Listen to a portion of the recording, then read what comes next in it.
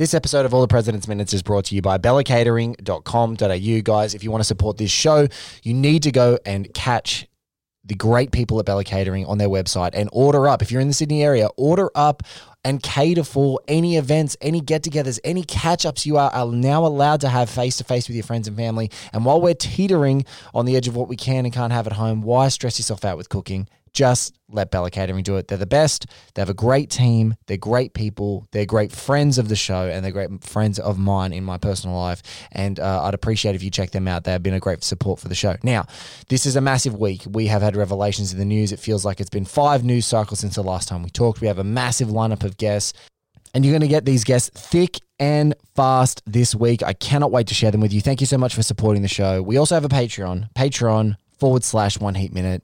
Bonus shows, shout outs. But now, let's get to all the President's Minutes for this week.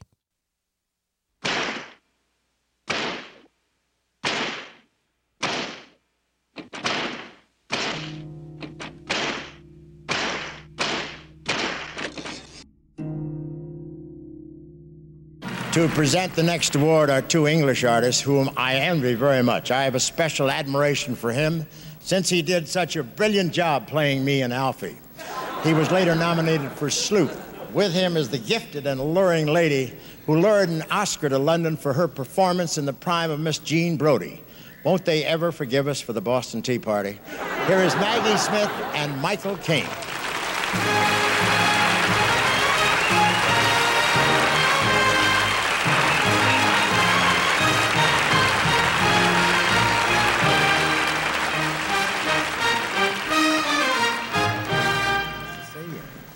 Bob, the first time I ever saw you was when you appeared at the Prince of Wales Theatre in London. I was 6. Well, that's interesting. How about you? Me? I was sitting in his lap. Well, I don't mind these little barbs. I'm happy to be just a part of this great industry. I'm delighted that artists of your caliber pay any attention to me at all. Truly, I am.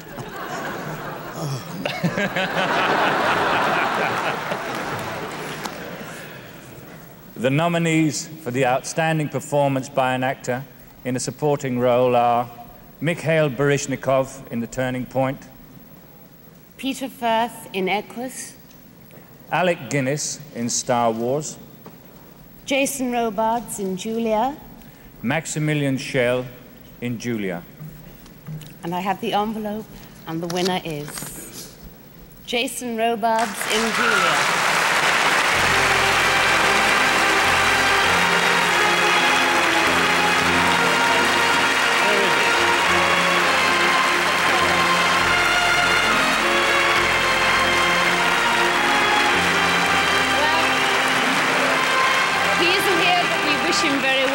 Congratulations. Yes, we've just got to get off, that's all. He's not here. Because they're running short of time.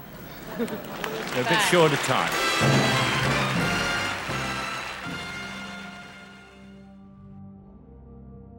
Ladies and gentlemen, welcome to All the President's Minutes. I'm your host, Blake Howard. Joining today is someone who I'm a big fan of in both his critical writing for The Atlantic, which is now the biggest... basically the biggest outlet in the world this week as we're recording. And I just adore his podcast, Blank Check, with his co-host Griffin Newman. It's a source of much joy, and like ships in the night, as I was ending One Heat Minute, they were beginning a Michael Mann miniseries, and we kind of missed each other as that happened. But like everything, it just comes back around, and I'm so thrilled that I get to talk to him today. He's obviously a culture critic and film writer for The Atlantic magazine, and has got bylines elsewhere. Came from the AV Club, if you've been reading that long ago, with TV criticism. But, you know, their Blank Check podcast has spanned many directors who've been given blank checks throughout their entire careers and continues to this day.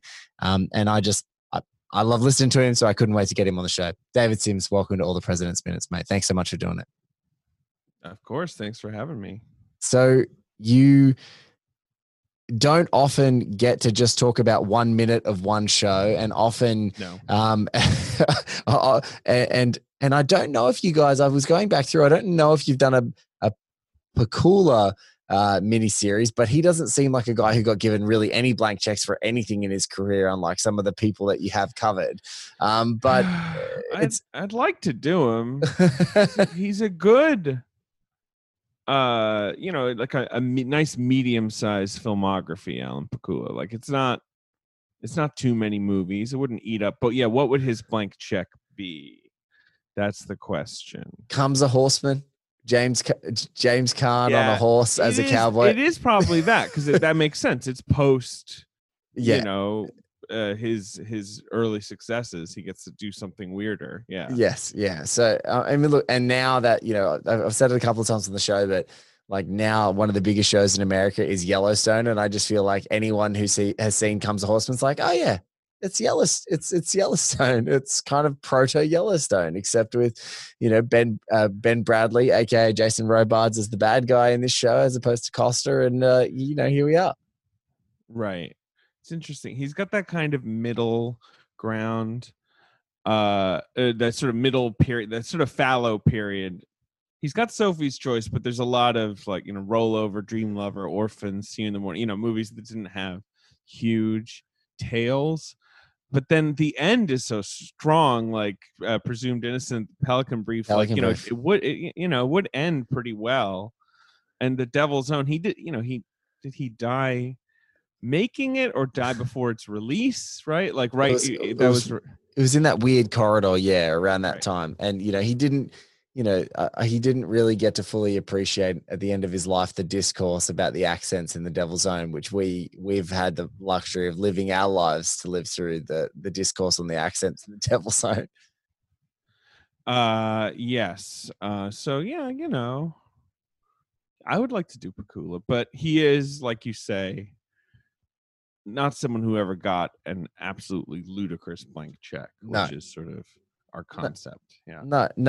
And one of the things that on a complete tangent, I tweeted the seeing in Australia Tenet a little bit earlier than a few folk in the United States. I tweeted that Tenet was Nolan's Blackout. I'm pleased to see that you finally got to see Tenet, and that it further incentivized you to see it and that you enjoyed it. So I'm also glad about that. Before we dive too far back into 1976 in this movie. Let's talk Tenet if you want. For sure. I mean, I think you're right in terms of, it's going to do better than Black Hat, but yeah, Black Hat was one of those ones where like it's an Australian lead actor. We in Australia get notified that it's coming out. Michael Mann's going to be here. Maybe there's a premiere with Chris Hemsworth, and all of us Aussie journos in the film space are like, awesome, especially the Mann fans like me are like, great, Michael Mann, might get to interview him, etc. And then literally a week out from release, they're like, nah, we're canceling Tenet in Australia. Black Hat in Australia. Black Hat, yeah. Black Hat, sorry. And it never had a theatrical release. Never had a theatrical release in Australia. Never. No. So then I had to jump onto iTunes, the United States, and get myself a copy so that I could watch it, months before it ever even came into video in Oz. But yeah, you've finally gotten to see Tenet, so that's a good one. Tenet is good. I just think it'll have that reputation in his filmography where if you're trying to argue that's your favorite Nolan movie, you're out on an island. Not in a bad way. It's just that there won't be a lot of people who are like, well, my absolute favorite is Tenet, but it is kind of him pushing the limits of the kind of storytelling that people love about him, that drive people crazy about him. We're seeing as far as he can take it. Maybe it's not for everybody. I was pretty into it. I want to see it again. I think it will be an incredibly rewarding second viewing. I don't know. I'm not in a rush. Much like most of those folks who probably saw Black Hat for the first time. I was like, I love Michael Mann, but it was never one of my favorites in that moment. And like I think exactly like I tweeted and like you said, it's like it's him.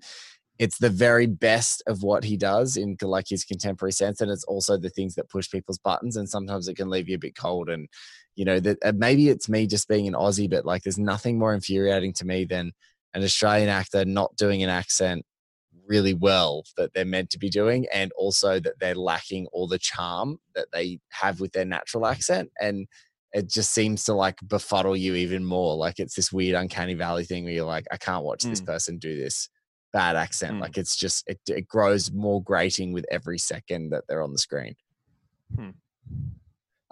So let's go to a movie that isn't nearly as controversially received. All the President's Men. We talk about a little bit up the top with Pakula, but Pakula is a guy who really, like, pound for pound, that Paranoia trilogy, it's like one of the most important sort of threefers that appears in that New Hollywood period. It's so seminal for everything that's going around it. It's so influential.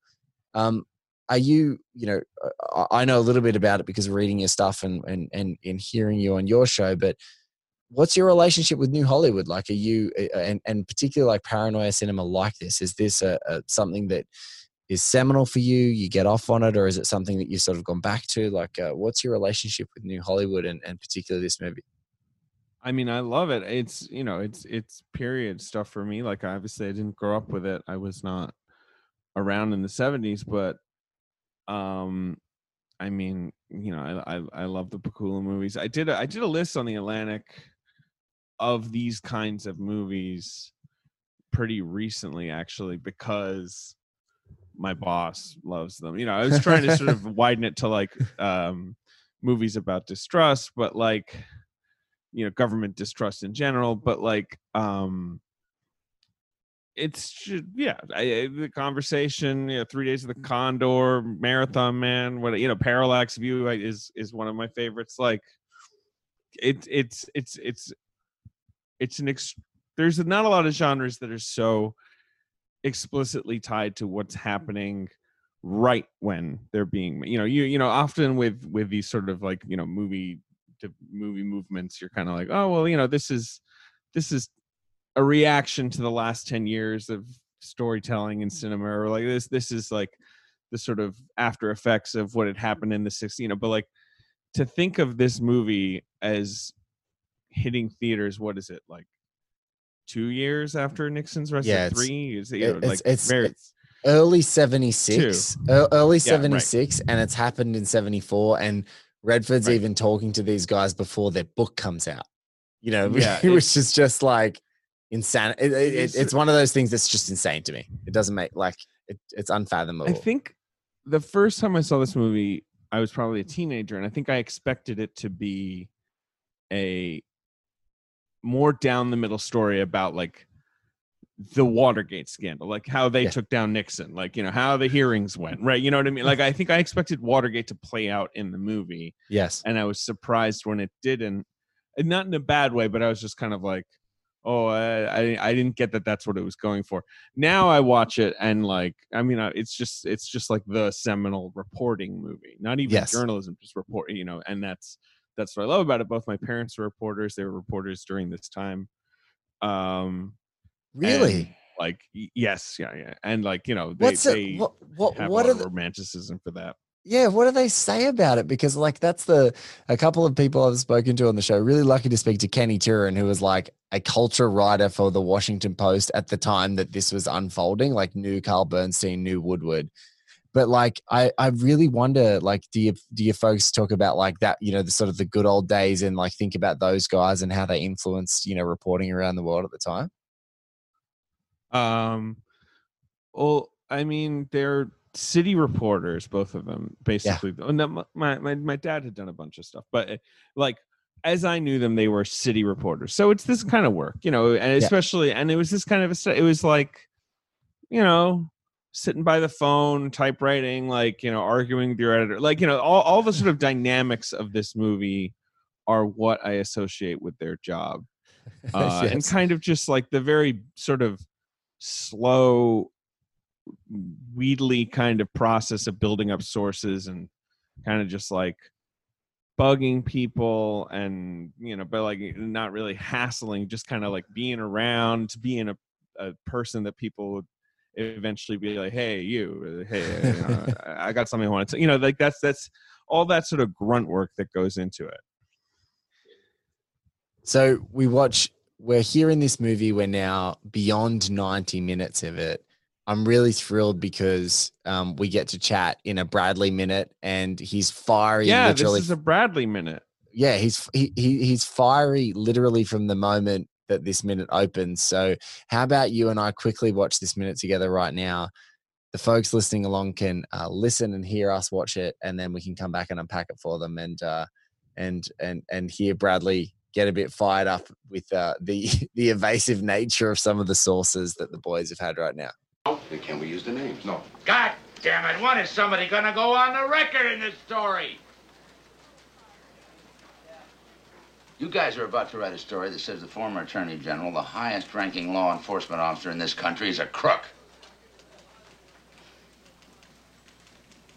Just be sure you're right. Essex House, may I help you? John Mitchell.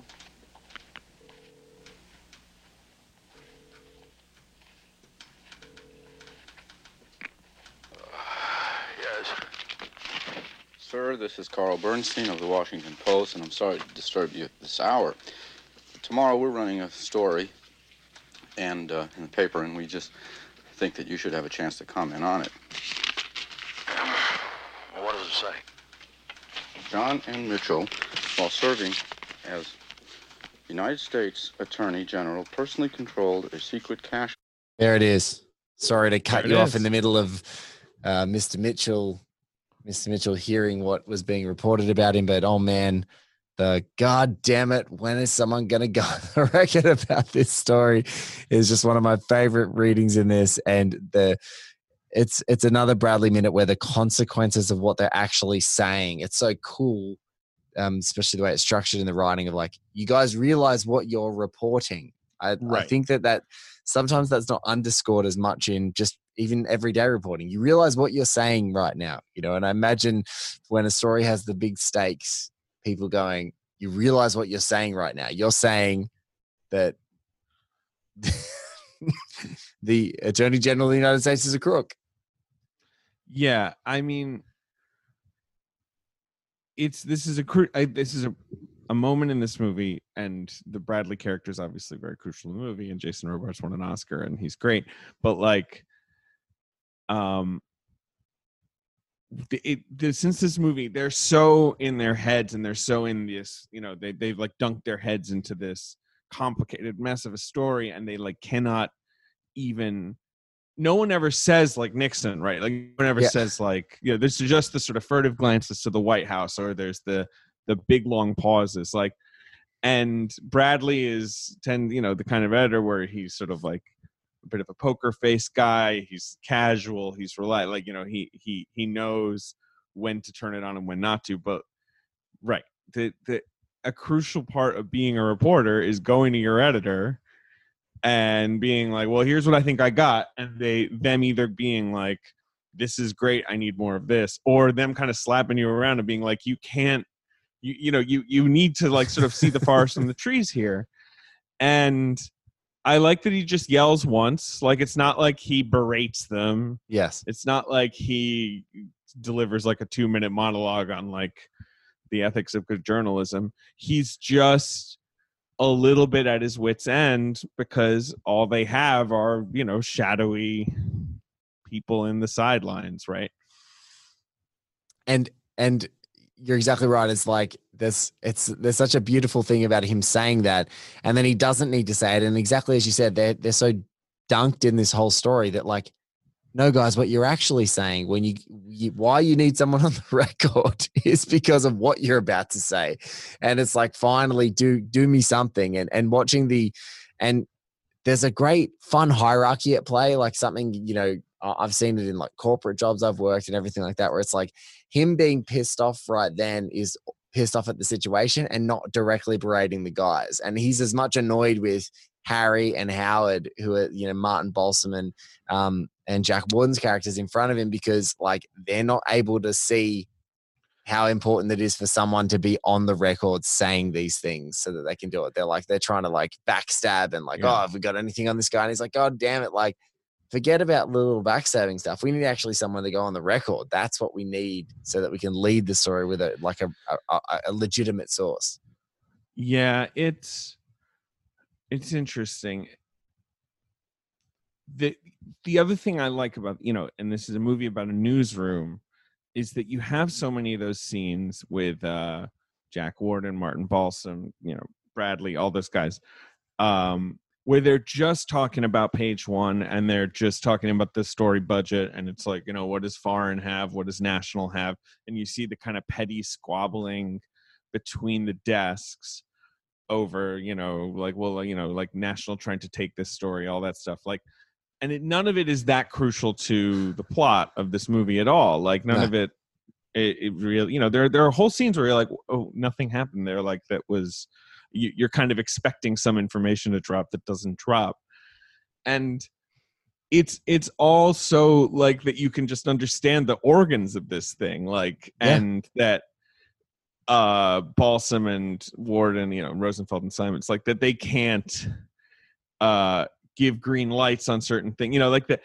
I just like all the processy stuff about it without it feeling like a process movie. No. Well, of course it does feel like a process movie because it's all process, but it doesn't feel like a line diagram. It just does. This movie never feels like, here's how journalism works. All right, you get the tip and then you talk to the people. Like it feels so frustrating. It feels kind of useless what they're doing for like a solid 90 minutes to 2 hours where they just keep getting like hints and they keep getting new bits, but it's not like they're just sort of like filling in some map and the answer at the end of the map is Nixon. Like that's just, it's more, you're just sort of seeing them like gather all this string and then they end up with this kind of confusing ball. And Bradley, like you need these moments with Bradley where he's like, here's what I need from you. Like, and like, then it's a good reset.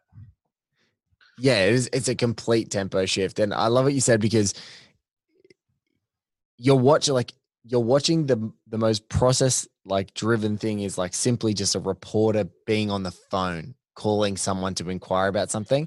And the way that they make that less boring or less processy is like, just watch how inane the scribbling is. Like you watch him draw a man's face and then draw the glasses, and it's like, how is this phone call, like other than what you're kind of learning from what you're hearing in every phone call, you're like, how is this phone call actually going to give us the hints that we need or the breakthroughs that we need to like get Nixon? And it's kind of I love thinking about it, like in so many times now watching this movie for this project, and so many times like absorbing it, I keep going like, I love how clueless these guys are to how complicit Nixon is, when now it's what we associate. I love that they're kind of like, at no point during what we're watching are they like, oh, Nixon's a part of this.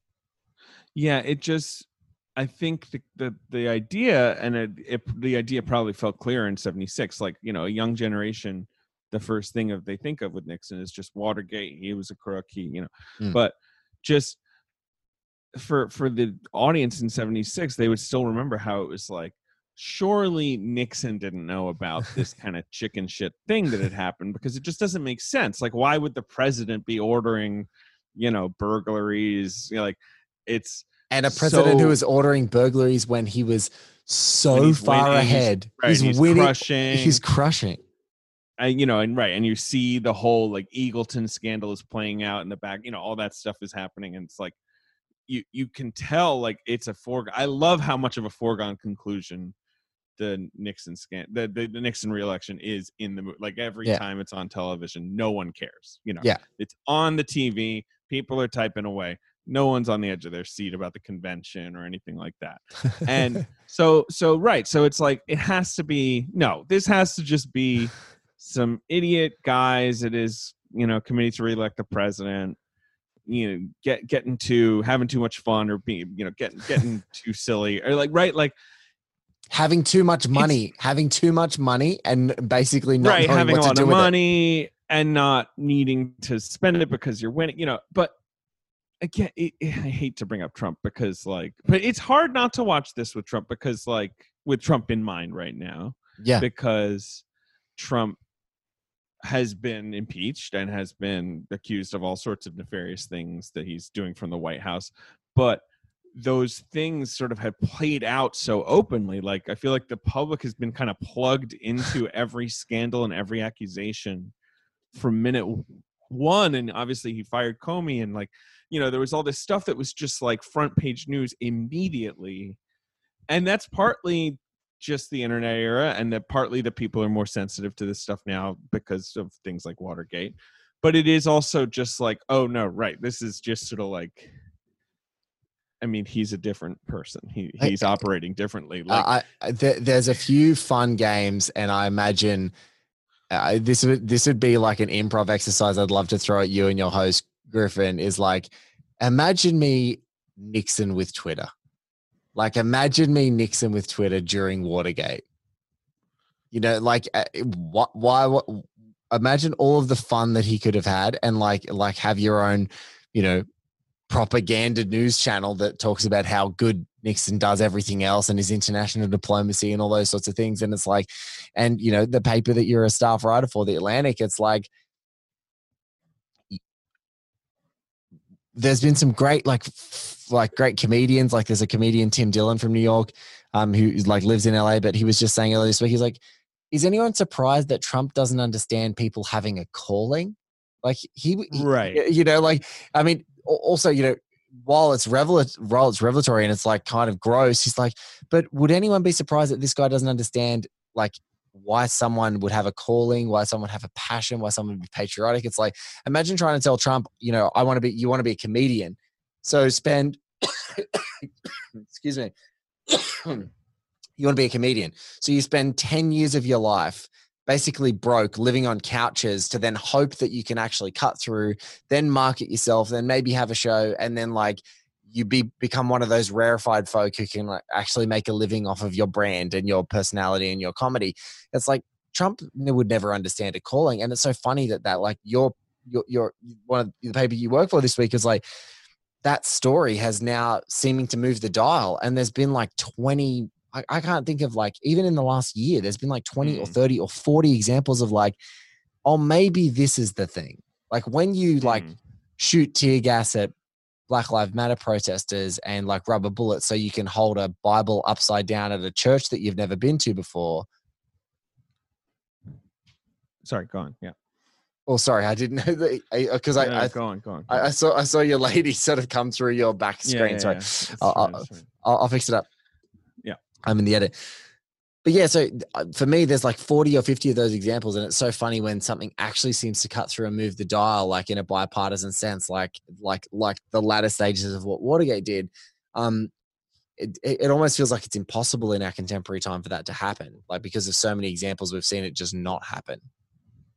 I know what you mean. I mean, there's also the sort of crazy thing about Watergate where Nixon literally was recorded ordering, like he was recording himself, which just seems so like ludicrous now.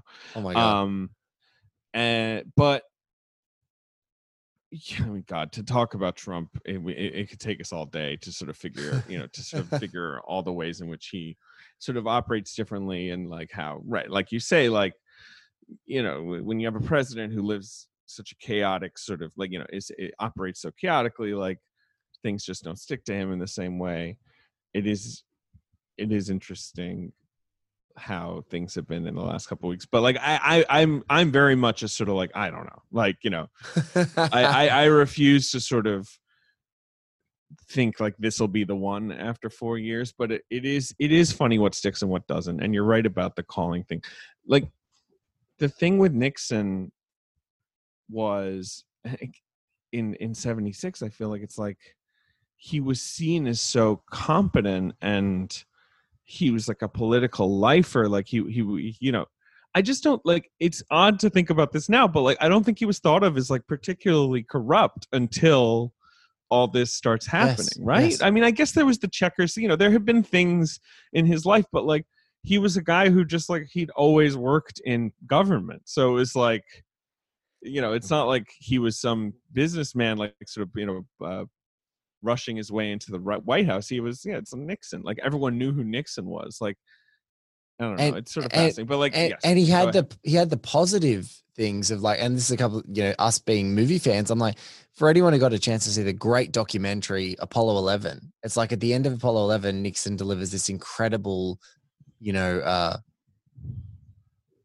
I don't know, like global leadership message of solidarity and like human ingenuity. And like, he's so articulate about, this is not just for America, it's for the world and it's for mankind and all this sort of like beautiful stuff. And I'm like, he sort of had great PR and like knew when to be a diplomat as well. Like, and that just doesn't seem in the realm of, Trump in any way, shape or form.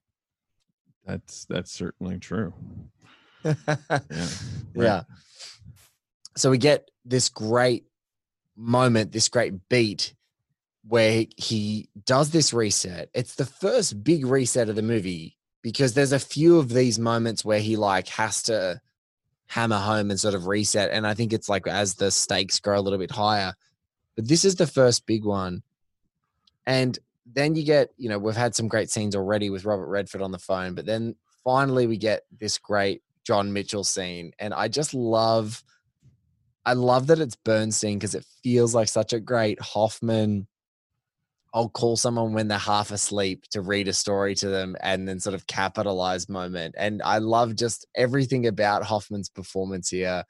His eyes lighting up, the way he's like scribbling notes and the way that he's trying to like totally keep his shit together, but he's having such a great time, which I love that he does in this movie and this performance.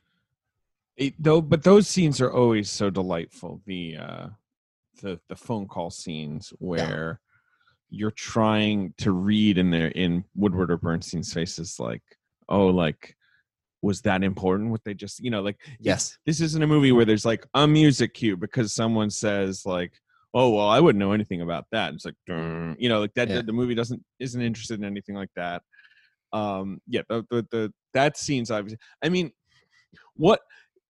this movie has all the sort of like nasty is too strong, but like all the kind of rude little tricks that reporters can play to try and get it, so you've got them sort of pretending they know information to confirm information. You've got them, Bernstein pulling the trick in the office where he, gets the secretary away from her desk. Stuff like this. I feel like there's so much stuff like that. But like the calling Marshall at 11:30 at night, the night before where the story's about to run, that is such a classic, like, okay, now it's finally time to get a comment. Like, I love that. It's joyful because especially like, and I could I feel like running it back and doing like a slow motion replay, but when he hears him like go like blearily go like hello, like he's so giddy. Like, it's like, oh, of course he's going to have the shits. He's going to be cantankerous. The fact that his like secretary is like cold transferred him from the other side of the country to his bedroom. Right. It's like, it's just great. But this minute's interesting because the first half of this minute is Bradley chewing them out a little bit and kind of like goosing them a little bit. And then the second half is just that quiet office action, which is like most of what they're doing. It's just sitting in this office typing, there's those two energies, like to the like this is one of, I'm trying to think of other great newsroom movies. This is just one of, I mean, this is the most iconic cinematic newsroom. Yes. Right. Like I can't think of anything that's close. There's others that are good. Like Broadcast News is really good. And The Paper is good.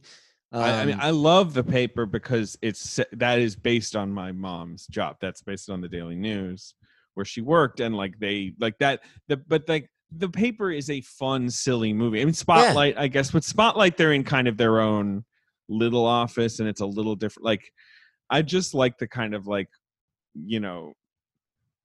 the big open sort of bustling or empty like newspaper office, like the whole Gordon Willis's whole sort of aesthetic for how this thing looks just sort of defines like the movie newsroom to me.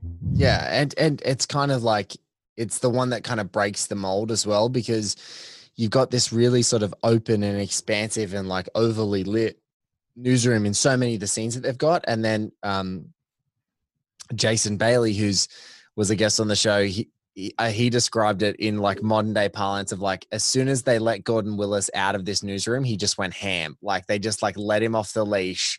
And then he's shooting things like people are descending into the underworld, like, you know, or lighting things like it's a Rembrandt painting. It's got all this other style. But in this newsroom, it's like, it just looks so great and contemporary. Like it feels like you're just walking into a corporate office that's like overly lit. Is an open plan, you know, other than the corduroy and the old phones, like it could totally be a contemporary office. It feels so fresh when you go into that newsroom. Right. I mean, he's the best. He's a genius. Yeah, Gordon. it's Gordo. Gordy. You and Gordo are quite close. Right. But it's like, but also I think, you know, that's the massive difference when you look at like the posts compared to presidents. Is the Post is kind of like this little impressionist version of that. Like that newsroom, which is meant to be literally like a year or two before, feels nothing like the newsroom we see in this. Like it feels like a really small and quaint and tiny thing, a tiny operation. And then you jump into this movie, it's like it's a massive, expansive, huge space. Like it feels really completely different. It does. I love it. I love the look of this movie. I do like the Post, of course, which made the clever decision to be set in the old Washington Post Office, which is Yes. junkier. Yes. And you know, I liked that Spielberg was like, I'm not even going to touch like sort of the iconic Washington Post Office because like I know like that's been done. Yeah, I love that. I mean, I'm sure you've talked about Robards a lot. I guess he's not in the movie much, right? Like if you're doing it minute by minute, you only get little brief glimpses of him. You get these big, this is what's fun talking to you in this minute. It's like there are like chasms where he's not around, but he's around. Like it's like after he chews them out, like the way they act for the next few minutes of the movie or the next few scenes is like based on that chewing out. Or you know, they've got a scene with Bradley, and I think we're about to head into a section of the movie where there's way more Bradley than there's been basically up to this point. Yeah. But he's so massive. Like, I think that's one thing that you guys have talked about definitely on your show. It's like these actors that kind of come in and just like shoot the lights out, and they're in so little of the movie, but they're absolutely just like crushing it out of the park from like every second that they're on screen and just dominating everything. Yes. He's incredible. Yeah. He wins again next year. It's so weird that he won in two Oscars in a row.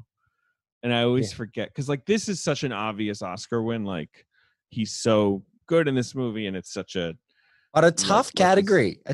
He was against Burgess Meredith and right. And Burt Young. And Burt Young for Rocky. The two Rocky guys who were both great, but probably both had their fans. And yeah. And then Olivier for Marathon Man.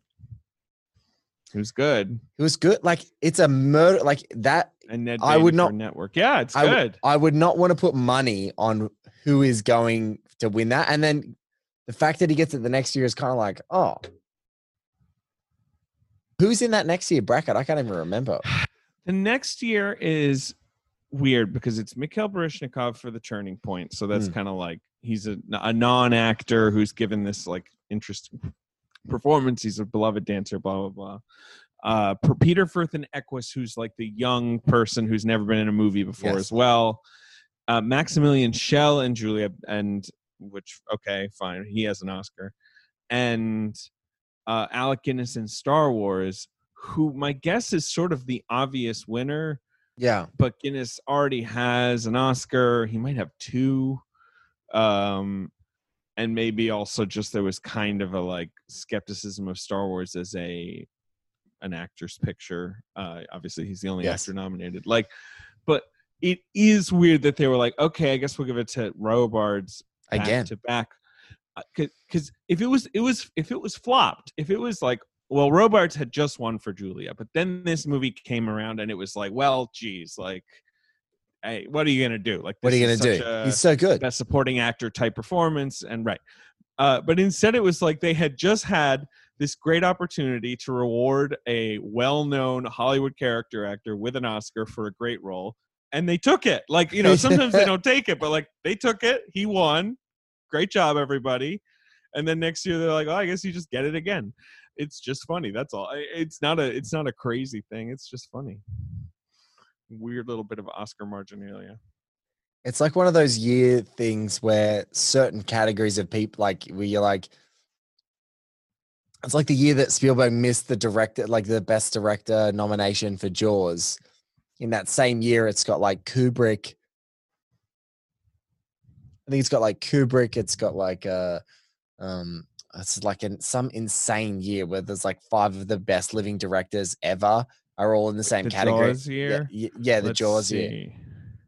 Well, now I want to find it. With Jaws is what, 75? 75. So it might have been Right. 76. So, yeah, so it's Kubrick, like you say, for Barry Lyndon. Yes. Lumet for Dog Day Afternoon. Lumet. Yep. Altman for Nashville. Yep.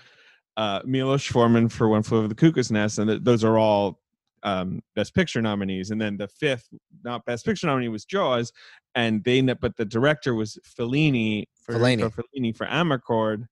And I believe on the famous video that they shot of Spielberg, where he realizes that he has not been nominated, he says like, Fellini, they gave it to Fellini, like, you know. Yeah.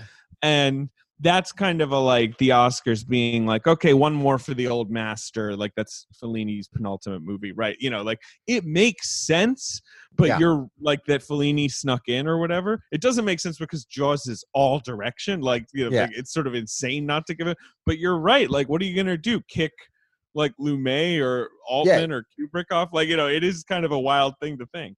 Yeah, and no one's getting kicked off that list, but I think it's funny. And the next thing also I wonder is,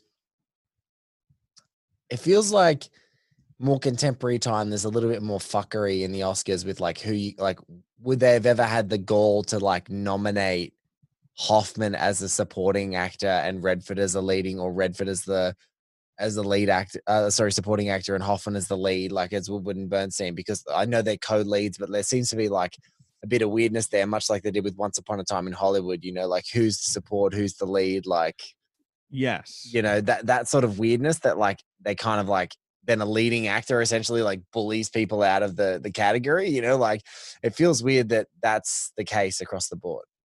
But Pakula's not a guy that gets nominated, even though the movie is people are so reverential. All of the actors that work with him, everyone's talking about him. Willis, all those other technical, like all the technicians that work on the movie who get their nominations and eventually wins for some of them.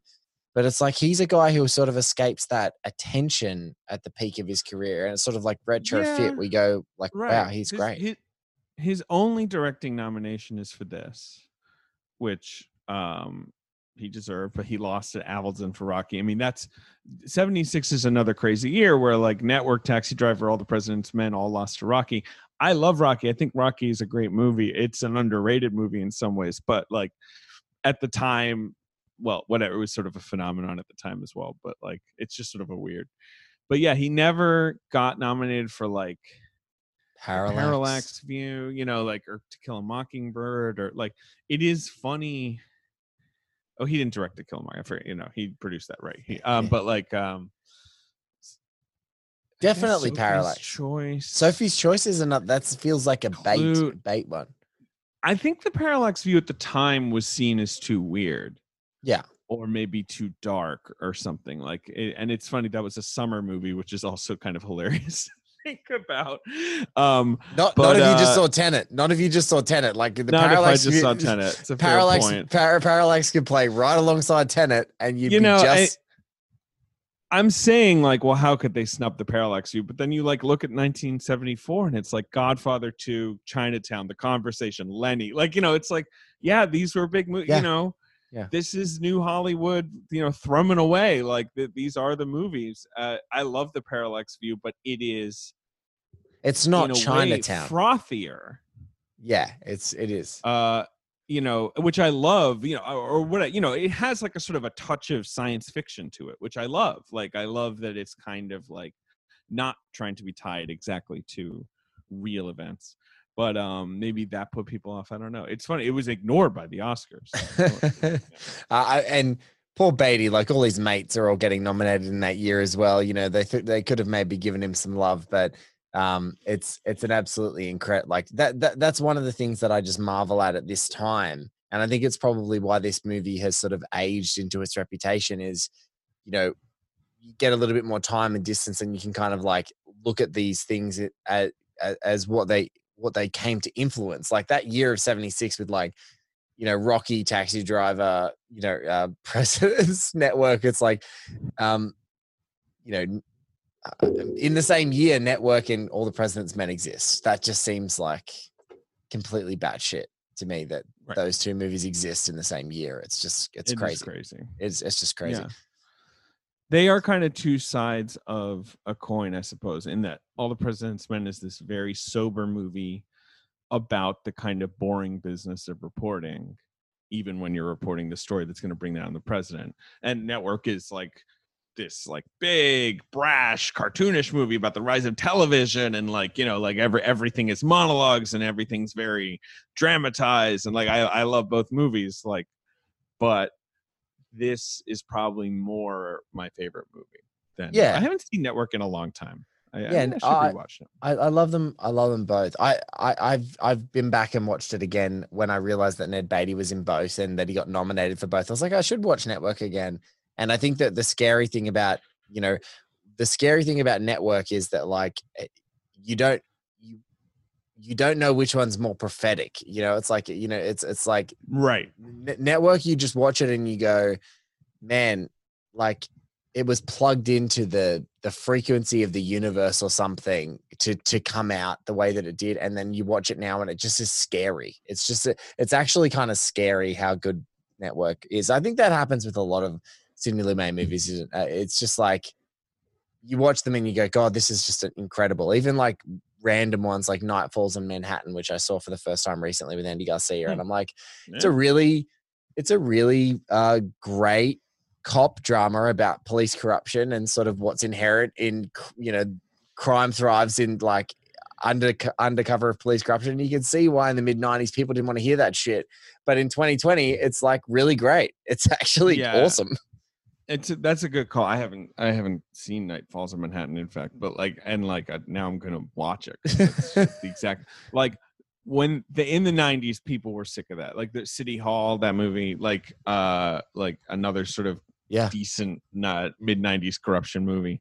And Pakula's making movies, like, you know, although Pakula sort of knew like I should go for this John Grisham-y frothier stuff, but like that's the vestigial tale, like Copland, which is a great movie, and was ignored, like largely ignored. And, you know, got like people gave it respectful reviews, and like no one really saw it. Like, for whatever reason in the 90s. I mean, the 90s, the blockbuster's been reinvented, and you've got these disaster movies, and you've got all this like crazy stuff you can do, and like I get it, but this kind of a grown up corruption movie, I guess, was, you're right, it just wasn't sexy. Now I'm gonna watch it. Gandolfini's in it. Ian Holm doing a Queen's accent, which is outstanding. Sounds great. But in Oz, actually, what's funny, excuse me, in Australia there's this new label called Imprint Films, and they just released a Blu-ray of it for the first time, and it's got a Sidney Lumet commentary track on there, and he talks about Gandolfini. So this is Gandolfini pre-Sopranos, and he's like, "Oh, Jimmy, he's wonderful. He was in one of my films, and he started acting a little later." And he just talks so beautifully about him. He's like, "But he's just got this incredible intensity and humanity and all this sort of stuff." And so it's all that stuff that you look at and you're like, "Yeah, this guy was in a Lumet film and crushed it in like bit roles." And like then David Chase sees him, is like, "Oh, that's my guy. That's the guy who's going to change." Yes. Yeah. That's the guy who's going to change television, basically, irrevocably, in the best possible way. But yeah, no, that, you know, and it's the same also with, you know, I've spoken to a couple of journalists, or many journalists, as part of this project, and one, Javier Panza, who's writes for the LA Times. He was always like, Blake, when I grew up, All the President's Men wasn't my newsroom movie. My newsroom movies, 2 of them were Shattered Glass, so like A Cautionary Tale, great movie, and The Insider, which is like corporate, corporate news and that entanglement and that fight.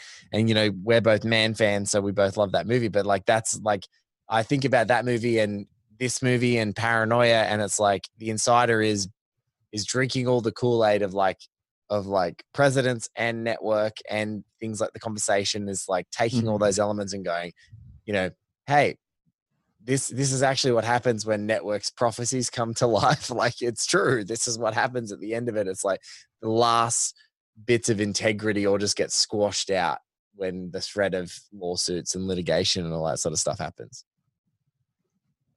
Shattered Glass is a good magazine journalism movie, because it's sort of about how like you really have a lot of rope, especially back then as a magazine writer, because it's sort of like, well, I'm working on this for X time. You can be working on something for a very long time and kind of just left alone to generate what you're generating, and what he's generating is obviously made up. The Insider, that's a great TV news movie, but like, I'm like in terms of, it's tough because like All the President's Men is about the most famous newspaper journalism of all time. It brought down a president. Bob Woodward probably remains the most like famous journalist ever because he brought down a president. You're not going to top that. It's crazy. So it's sort of silly to think of it as like the great newspaper movie in a way, because it's about a great moment in newspaper reporting. Like, where like, should I more be praising a movie like The Paper that's actually kind of about like the kind of like silliness of the day-to-day of the job? I don't know. I love journalism movies. There should be more. There should be more. And also, I think in a contemporary time, there's the unfortunate thing is someone like Aaron Sorkin, who loves this movie, who loves All the President's Men deeply, then made his Newsroom. Was it Newsroom? Is that what it was called, with Jeff Daniels? Yep. Yeah. And that just didn't really work. Like, it kind of worked in isolation, but as it went along, it just like didn't work. But there's still, a lot of like that, people unplugging and going lo-fi and, using flip phones because they don't want to be tracked everywhere, and how sources come through and conflicts and speed with which you have to do stuff. There's not that many. There was a pretty decent one was State of Play with McAdams and Russell Crowe, which is quite good. Very solid movie. I like the BBC show that it's based Show's on. great. Maybe even more. Show is excellent. But it's one of those movies where like no one remembers that movie. No existed. Like, it's about 10 years old. Really, it wasn't a bomb, but like, no one really could summon that movie if you asked them. And it had I remember, that was a Russell Crowe, Ben Affleck, McAdams, Helen Mirren, right? Like, and Russell Crowe looking like the Donkey Kong Russell Crowe that you guys talked about on your show. He's like, burly. It was burly Russell Crowe. It was Affleck, slimy, like pre-Gone Girl, but like still delivering the goods. Yeah, he's good. He's good in it. Had Helen Mirren giving the corrupt editor spiel of like, I don't care, she's writing blogs, like, get on with it. Like, she was just awful. But great. It does have blog talk. I forgot about the blog talk. Yeah, but it was. But I love that movie. All right, I had a great time watching them. I should watch it again. But yeah, it's Viola Davis is in it. Yes, yeah, it's got a pretty stacked cast, but I think there's more room for that. They didn't figure out how to. That was like a bridging movie. I think they were bridging like old, newspaper journalism and going into that blogosphere. And then we really have like The Wire, whatever it is, season 5, and basically nothing else since, because it's all like throwbacks. But I agree with you. It's a genre that's kind of like underdone. Needs some inject. There's a few big stories have broken in the last little bit. Maybe there's a movie in it. It's a fair point, especially around the Ronan Farrow's book and Jodi Kantor and Megan Towie. Like, there's some of those. Yeah, there's that. That might be interesting. Like, the problem with the newsroom and things like that is like it's not fun if you make them heroes, in my opinion. Like, Yeah. it's better to have them be schmucks, or like the sort of Woodward and Bernstein thing where it's like they're both, you know, figuring it out. Like they're both kind of good at their jobs, but there's also, you know, like, but you got to have setbacks and you got to have roadblocks and you got to have complete and utter failures, and you've got to be like fired onto another story. And, you know, it's like because the newsroom thing is also hampered by the fact that they're covering stories they didn't actually cover, you know, but right. Like, I don't want to see people who are just going to do the best thing for the work. Like, right. It's a messy and weird profession. Like, it's good to dig into that. Yeah. And there's going to be more like, but also not every story shattered glass as well. I think that's another, because Shattered Glass was so great. Everyone's like, oh, now all journalists are just making shit up. And you're like, no, that's not it. It's a great cautionary tale movie, like with an editor who like sniffs blood in the water, is like, there's a problem here, and figures it out. And like great performances, and, you know, people, you know, getting caught up and with their ego and whatever. But yeah, I think there's like a halfway point between that. There's got to be something good there. Right. Look, way back to 1976 and way back to this moment. Are there any other moments, you know, because, you know, I'm not going to probably get a chance to talk to you about it again in this project, but like, are there any other moments that like really stand out to you in this movie, David, that you're like, this is, you know, one of the first things that you think about when you think about Presidents? Think about Presidents Men, sorry, the movie. Oh, sorry. Oh, okay. Yeah, what are some moments coming up? I mean, I like the portrayal of Sloane, who you've probably met at this point, right? We've just gone past him. Exactly. Gone past slippery Hugh Sloane, as Kelsey Ford from Bright Wall Dark Room called him. And I'm sticking with that moniker from now on. As sort of like the weird thing of like the source you kind of like, and it's partly because they're giving you stuff, and it's partly because whatever, they're just friendly. Like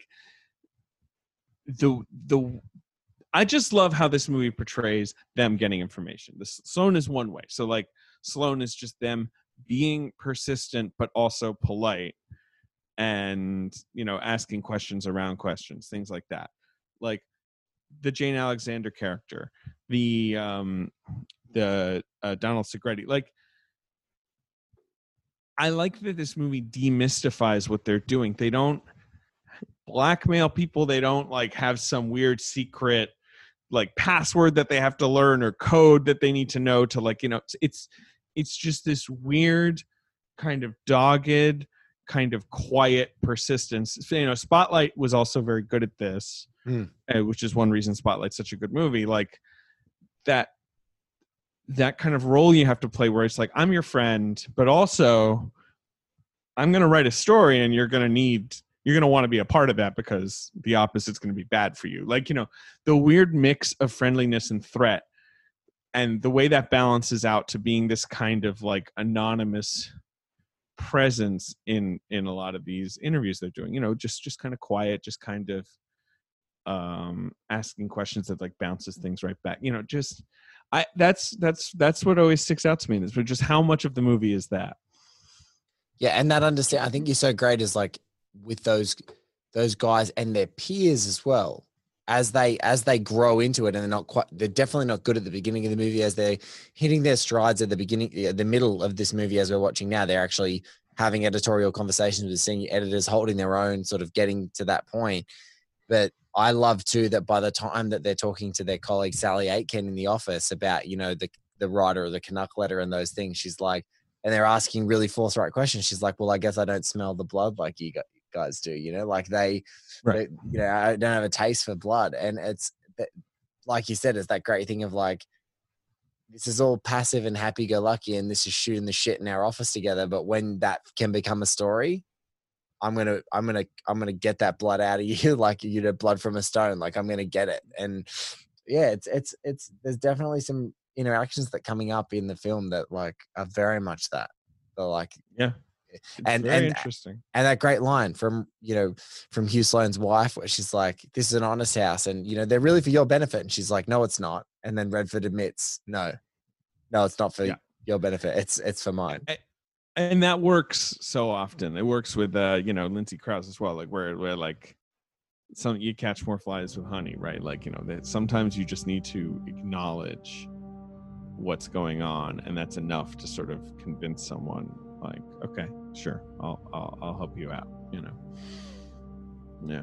Well, David, look, it's pretty good. Yeah. It's pretty good. I can say, as someone who's watched it quite a few times for this project and beyond, it's pretty damn good. Mate, look, thank you so much for being a part of the show. I really appreciate you taking the time. And absolutely. And I just want to say I'm a big fan of both your podcast work and all of the stuff you do for Atlantic. But just want to say thank you so much for being part of the show. It's a treat to have you, and a treat to have you talking about Bradley and us unpacking Oscars and all those sorts of things. It's awesome to talk to you. Yeah. Thanks for having me. I can't believe it took this long. We should have, we should have done this before. But yeah, it was a delight, and thank you for saying all those nice things. Blank check if anyone wants to listen. Thank you, Mr. David Sims. Guys, you can follow David at David L. Sims on Twitter. Obviously, listen to his podcast, Blank Check with Griffin Newman. It is terrific. Big recommendation to go back to the Bilger Ibiri Black Hat episodes and Miami Vice episodes, being that Miami Nice is obviously a show that may interest someone who has a banner image of Lee Gong and Colin Farrell. Thank you so much for listening to the show. At ATPM Pod for show updates on Twitter. You can follow me at OneBlakeMinute on both Twitter and Instagram. If you want to check out what's happening with the shows, just in general, oneheatminute.com is a great resource. And if you have any additional scratch, there's a donation link in the description of the show notes.